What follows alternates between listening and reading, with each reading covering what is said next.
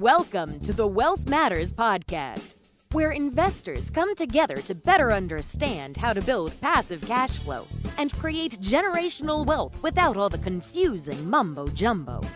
Here's your host and co-author of Amazon #1 bestseller, Alpesh Parmar. Welcome to Wealth Matters podcast. I am going to talk to someone who is sitting in Ireland right now.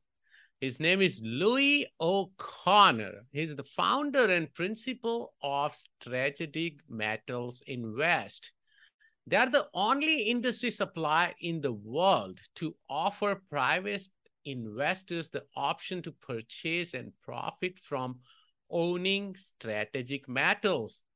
So we are going to talk about not gold, not silver, not platinum, not palladium, or even stones like diamond. We are going to talk about rare earth metals, which are actually being used in industry. So welcome, Lou.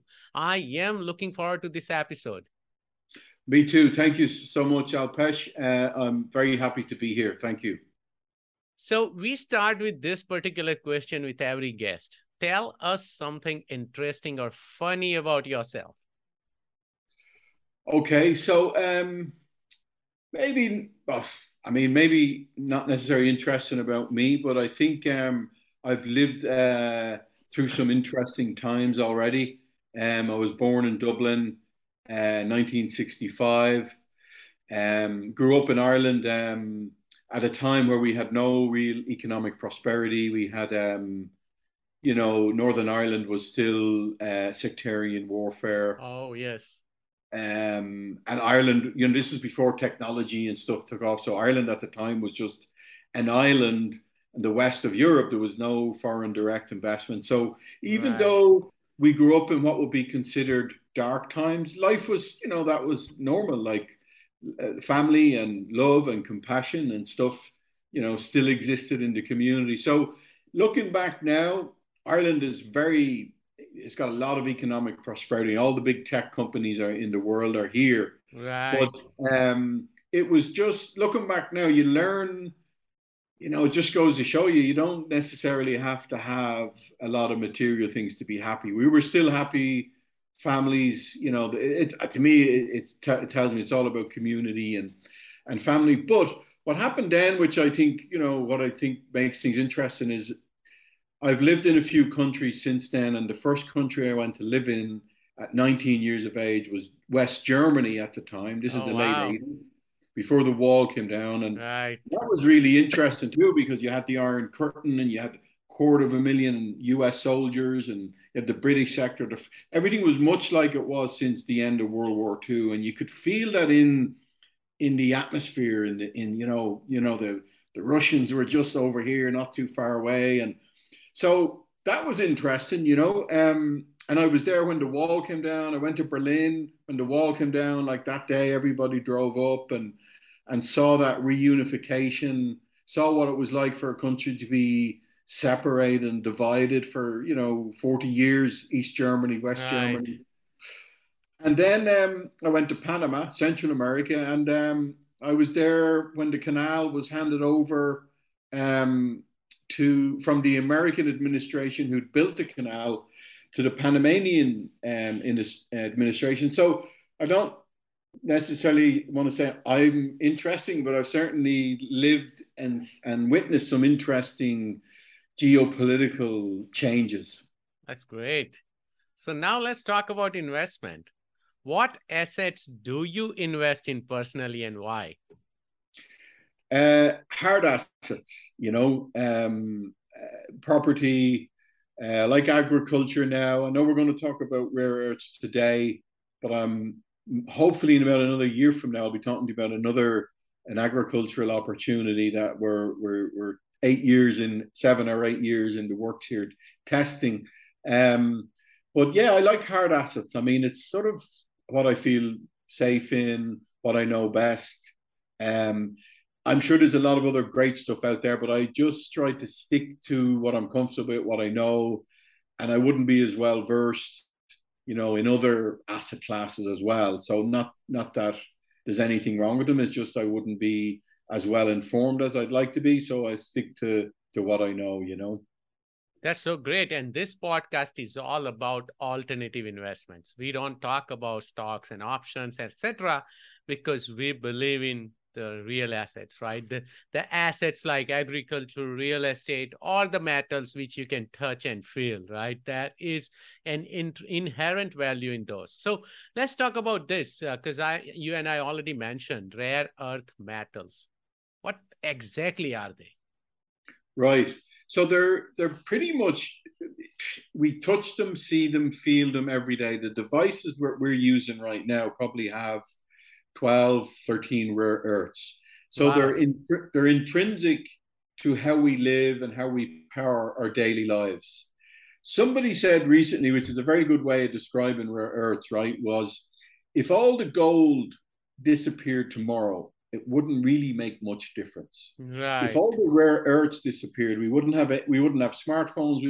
They're in all modern technology. Ah, We wouldn't wow. have electric cars. We wouldn't have solar power. We wouldn't have wind turbines. Planes would fall out of the sky. Rockets that are going into space wouldn't go in. So they're intrinsic to how we live our daily lives. They're in wearable medical devices, aviation, nuclear shields for reactors. Um, Even they're being used now in cancer treatments in their sort of oxide powdered form. So Right. Wow. mm, So what you are telling me that if the rare earth is not there, Elon Musk won't be the richest man on the earth because there is no EV car, no solar panel, and no rockets. correct, correct. Yeah, he'd still be in South Africa doing manager Farming. of a furniture shop or something. So, what can you describe what these rare earth are? What are they called? Like we know gold, silver, platinum. What are these? Is it lithium? Is it what? No, it'd be germanium, Okay. uh, hafnium, rhenium, praseodymium, neodymium.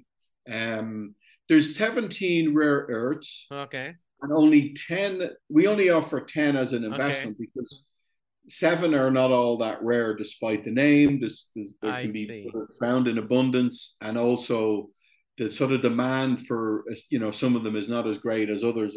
The ones we focus on are the ones that are in all modern technology, and will play a critical part in this transformation to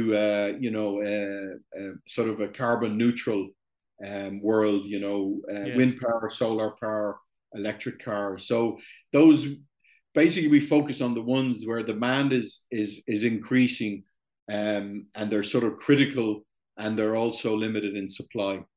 But yeah, there's about 9 or 10 that are I really see. intrinsic to our daily lives. So, full disclosure, I am, as of today, I am going through the evaluation myself, right, and due diligence to buy this from your company, right, because I want to invest in, I believe in rare earth, or kind of started believing in it. And the one thing which you pointed out is the carbon neutral. I want to I want to leave this world in safe hands, in better hands for our kids, our grandkids. And so we got to start focusing on being carbon neutral, how we can help the planet, how we can help the environment. So this is very important. Where are those rare earth uh, can be found in the world right Okay. now? Where are Right. they found? In which Right. country? Which country controls the most?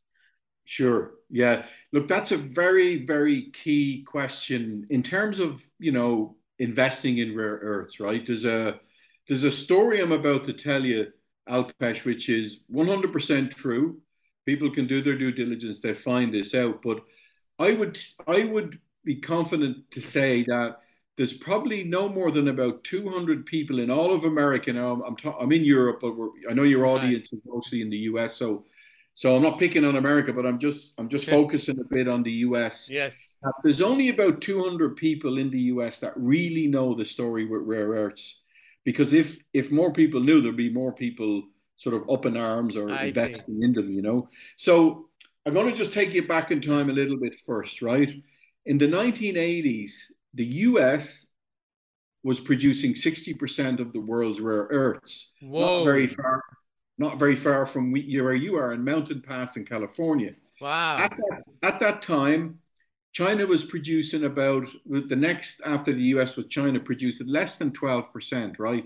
Now, fast forward to today, the US, China, sorry, is producing more than 80% of the world's rare earths. They That's completely, unfreaking believable. Whoa. yeah. And the US, although they're still producing some in Mountain Pass, they still send their raw materials to China to be separated.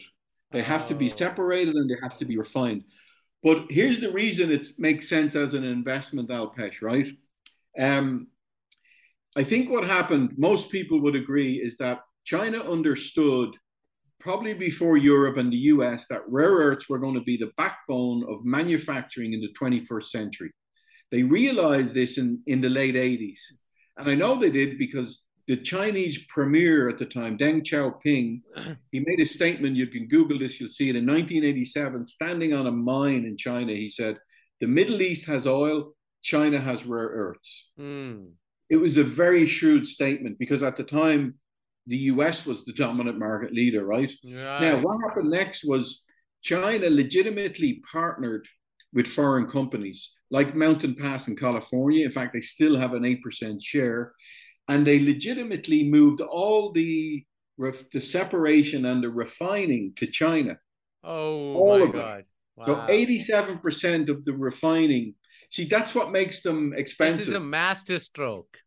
A geopolitical strategy Yes. 30 years in the making that's now coming to fruition. So what happened was the US at the time, the government said, look, you know, sort of extracting and separating and refining these materials, it's a dirty process, it's complicated. Why don't we let China do it cheaply and they can sell the raw materials then to our manufacturers cheaply?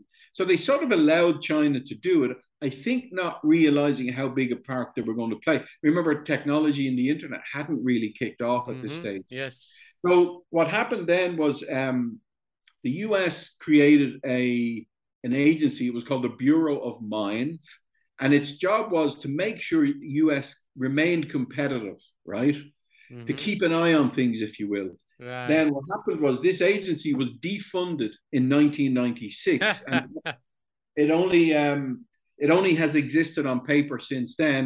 That's And so the crazy. US lost its sort of competitiveness, Europe as well, and China just Correct. basically ran away with the circus in rare earths, you know. So now China's won the war. They dominate the rare earths global market. That's crazy. So basically, what you're telling me, not only China controls rare earth, but they also control the separation, the entire process end to end. And of course, they have been buying gold as well. So pretty much they are going to be the market leader or the one of the strongest economy in coming years. Yeah. Well, as you said there, Alpesh, as well, where are they, right? You're absolutely right. Though critically, China does 87% of the refining. Now, there's Oh, plenty of wow. rare earths in the US. There's rare earths in Australia, Japan, Canada, and the US. In fact, in a very rare occurrence of agreement, both President Trump and President Biden both signed executive orders for America to wean its dependence off China, but the only thing they ever probably agreed on. And the US now, you know, in the Defense Inflation Act, and Europe has the European Rare Metals Act. The US and Europe has woken up to the fact that they cannot just be one country, you know, controlling the supply chain. So they're now making steps to increase production in the US, to maybe open a refining facility. But that's going to, you know, it took 30 years for China to dominate. It'll take another 20, 25 years for the US and Europe to get competitive again. And as you have learned, investors can profit from this geopolitical. We can basically hack China's geopolitical strategy. Interesting. Right. So this is a great explanation and story. Why do you call them as strategic metals? Good question. Yeah. So, Strategic Metals Invest is the name of my company, and Strategic Metals is an umbrella term for rare earth metals, Also rare earth elements. Elements are the powdered form, what we call the oxides. And, you know, in the US, I think people are calling them technology metals. Even now, some of them are being called green metals. So it's basically an umbrella term for the rare earths that are intrinsic to how we power and how we live our daily lives. Got it. And how can investors own strategic metals? Okay, so we are, and this is fact. I mean, I'll always tell you if this is opinion or fact, but we are the only industry supplier in the world that offers rare earths to private investors. It's a relatively new alternative asset class.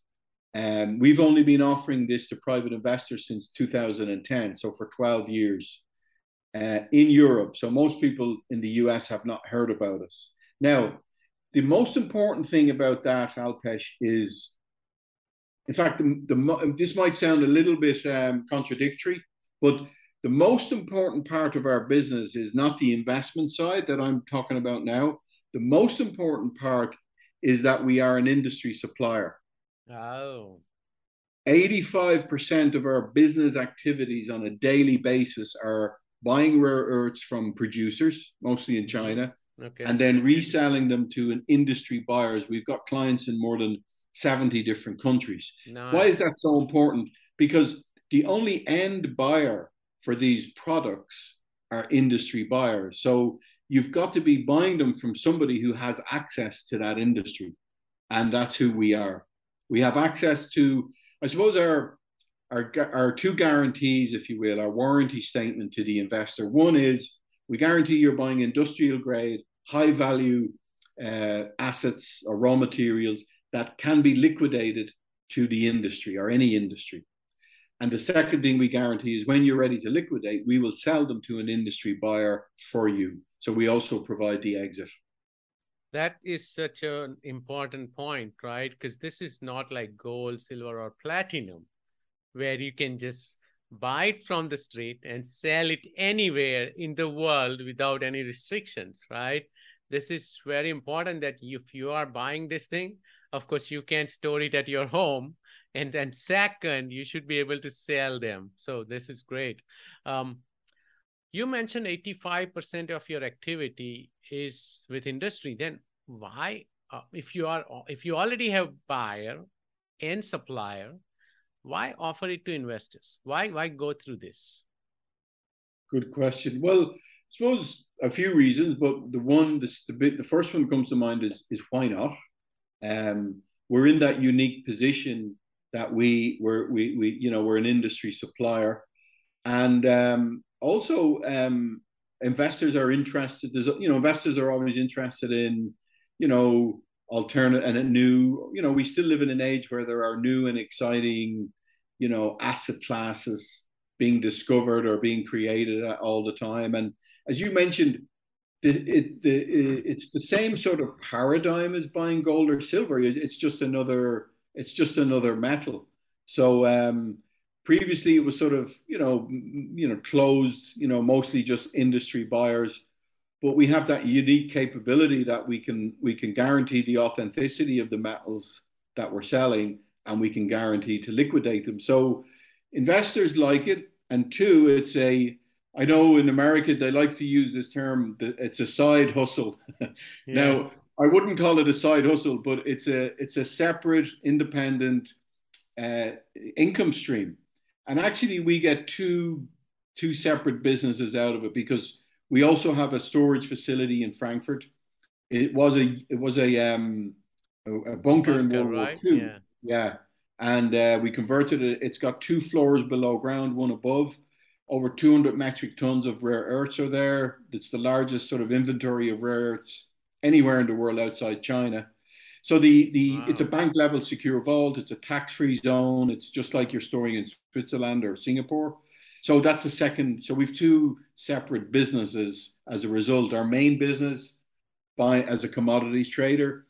Second business, offering rare earths to private investors. Third business, storage. Got it. So let me throw you a curveball. Would there be a conflict of interest between your company and investors, like let's say the demand of the rare earth goes through the roof. In that case, would you just stop selling it to investors because you know it's crazy demand in industry? Or second, if the demand goes to the roof and you force, and there is not much supply, and you force investors to sell, saying that, oh, these companies or these industries need rare earth metals right away. Right. Well, I mean, the first part of the question, demand is increasing, and like one metal, for example, gallium, it's estimated that the demand is somewhere between 6 and 9 times higher than supply, Oh, and wow. it's not going to change anytime soon. So there's only a finite, available every year as well. But we, as a business, um, we don't really, there wouldn't be any conflict because on the one hand, we're buying rare earths, we sell them to an industry buyer. And then if an investor wants to buy, they own the assets. I mean, they buy them from us, but they own them. And we can't force anybody to sell, and we wouldn't. If somebody wants to sell, we'll make them an offer. And if they accept the offer, we'll buy them. So I suppose the key thing to remember is the prices for the investor is aligned with the industry prices. So there's no more advantage to us buying them from a supplier, or if we decide if one of our investors wants to sell, it's exactly the same sort of profit margin for us as well. So prices are going up all the time. I see. And how can investors profit from this? Well, the market is driven purely by supply and demand. Of every market, yeah. Yeah, yeah. Well, there's no correlation, or there's no anything other than the pure supply and demand. And I'll give you three scenarios, and there's a precedent for each one, right? Let's say like the safest bet is that you're buying an asset that is in huge demand. I mean, the other thing, in the last 6 months, things have really changed again because of Russia invading Ukraine. Europe has now decided to wean its dependence off Russian oil and gas. How are they going to do that? Wind turbines and solar power and electric cars. So we already had this massive global demand because of, for modern technology, aviation industry. And we were already sort of going through this transformation to a greener way to power our lives. And now it's just, skyrocketed. Gallium, for example, is up 50% every year the last 5 years. It's already up 40% this year.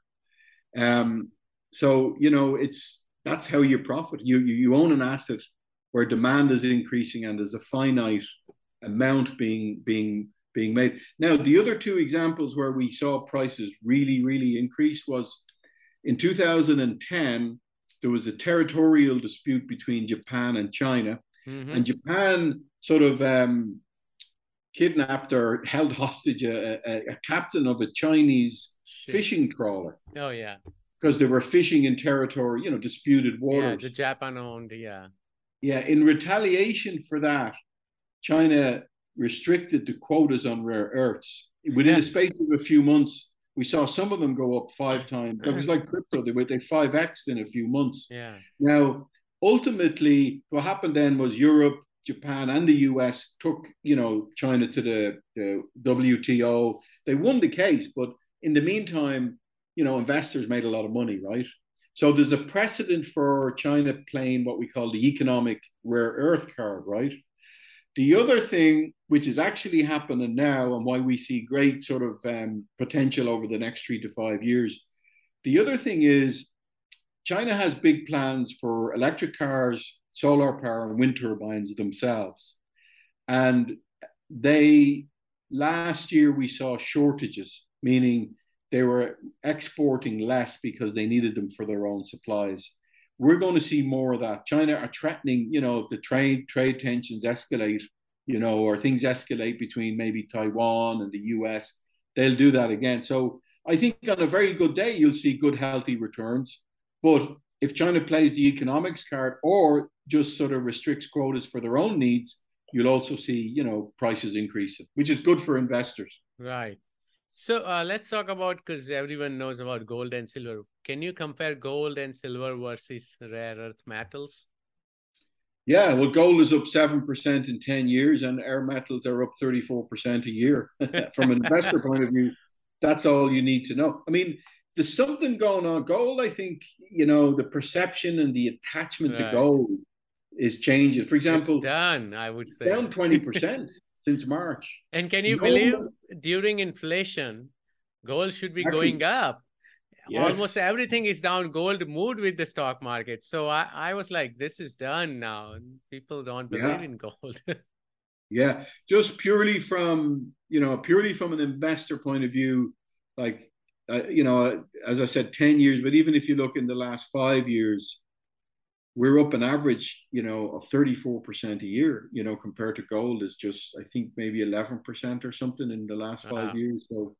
So, the numbers don't lie, and why is that? It's because these metals have an intrinsic value. You know what I think as well, Alpesh?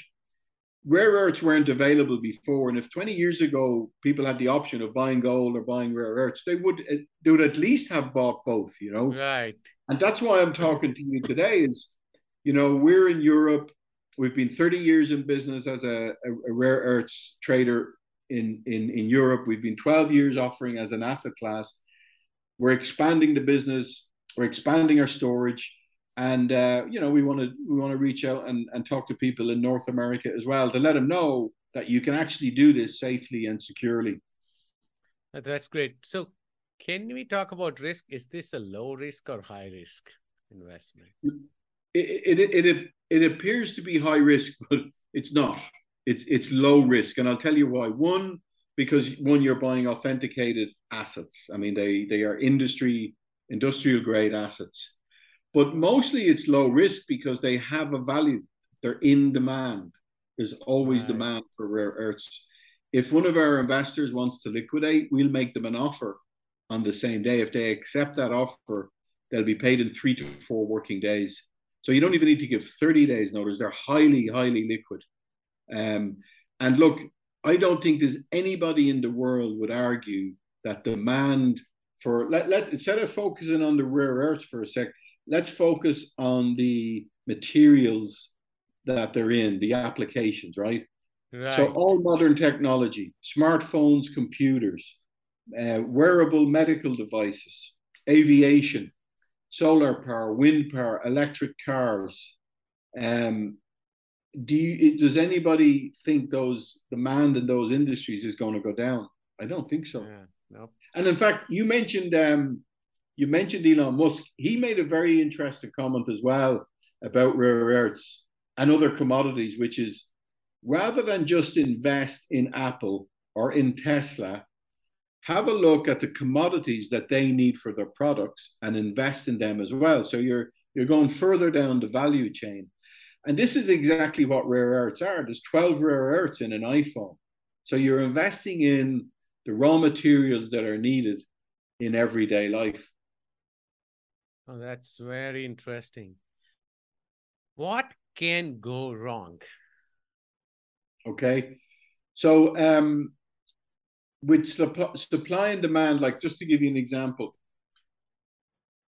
you need indium, one of our rare earths, to swipe your phone, right? It's possible that somebody will come with a better technology or a better, metal maybe to swipe your phone, and all of a sudden it won't be as in demand as it was. So in that case, you might see, prices go down. The other thing that could happen, which might happen as well, right, is, as say the US and Australia produce more rare earths, the Chinese could easily sort of, flood the market with one. Yeah. They have 50% of the world's It's like reserve. Oil market when Saudi Arabia tries to control, right? OPEC will flood exactly the same. Yeah. That's the more likely scenario because in terms of applications, like they're discovering new applications. We're only at the beginning of the potential for rare earths. Just last week, actually, engineers in in MIT in the US. They've created this technology. It's like a skin. It's made out of rare earths. It's a liquefied form of rare earths. It's a wearable medical device that in real time works as a sort of a monitor, a wireless communicator. It can monitor bodily functions. It can sort of administer painkillers. It can administer many different things. Wow. So, there's different applications coming out all the time. So let's talk about the last question before we move on to the next section. What percentage of your portfolio contains strategic metals? Good. Well, I started with 5%, and that was in 2017 when I first discovered rare earths. And, the story, if you will, has just been getting better and better. I'm now up to sort of 15, 17%. Wow. And my goal is, and this is probably the key thing is, I'm going to stay in till 2035 and beyond, because we're just hitting the perfect storm. Like it's taken 30 years for China to dominate. It's taken 30 years for the West to realize, how did we let this happen? And it's too late. China's already won. They've won the war in rare earths. They already dominate the market, and they are just going. We in the West are pretty much now waiting in line for what China will sell after they've satisfied their own quotas. So there's a very interesting few years ahead. Oh, this is great.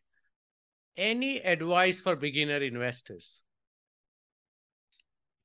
Oh, I think mentors, rather than, obviously, you can, you're curious, you want to learn as much as possible. But I think you can't really put a value on finding someone you can trust to tell you the truth. And there's plenty of good people out there, nowadays with technology. It might be a close friend, it might be a family member, but it might be somebody, just like we're talking here today, people that are sharing, about something you might not have heard before. I think, I don't know if mentor is the right word, but certainly, if you have a good idea or you want to make an investment, talk to at least 1 or 2 or 3 people you trust before you do it. No, that's a great advice. So I call it as mentors or partners, right? Yeah. So this is great. How can my listeners reach out to you? Good. So the website is Strategic Metals Invest. They can go there directly, or they can email me, Louis, Louis, at strategicmetalsinvest.com, and mention, that they had heard, they'd listened to the podcast and, through Alpesh and Wealth Matters, and we take good care of them, No, thank you so much. Yeah. So if you reach out to Lou, definitely mention, or maybe email me as well, so that I can make the intro. So Lou knows that, you guys came from Wealth Matters, and he will take care of you personally. Thank you so much, Lou, for your time. Thank you, Alpesh. Good talking to you. Thank you. Same here. Thanks for listening to the Wealth Matters podcast. If you enjoyed it, please leave us a 5-star rating on iTunes so others can enjoy the show too. Have a great week and happy investing!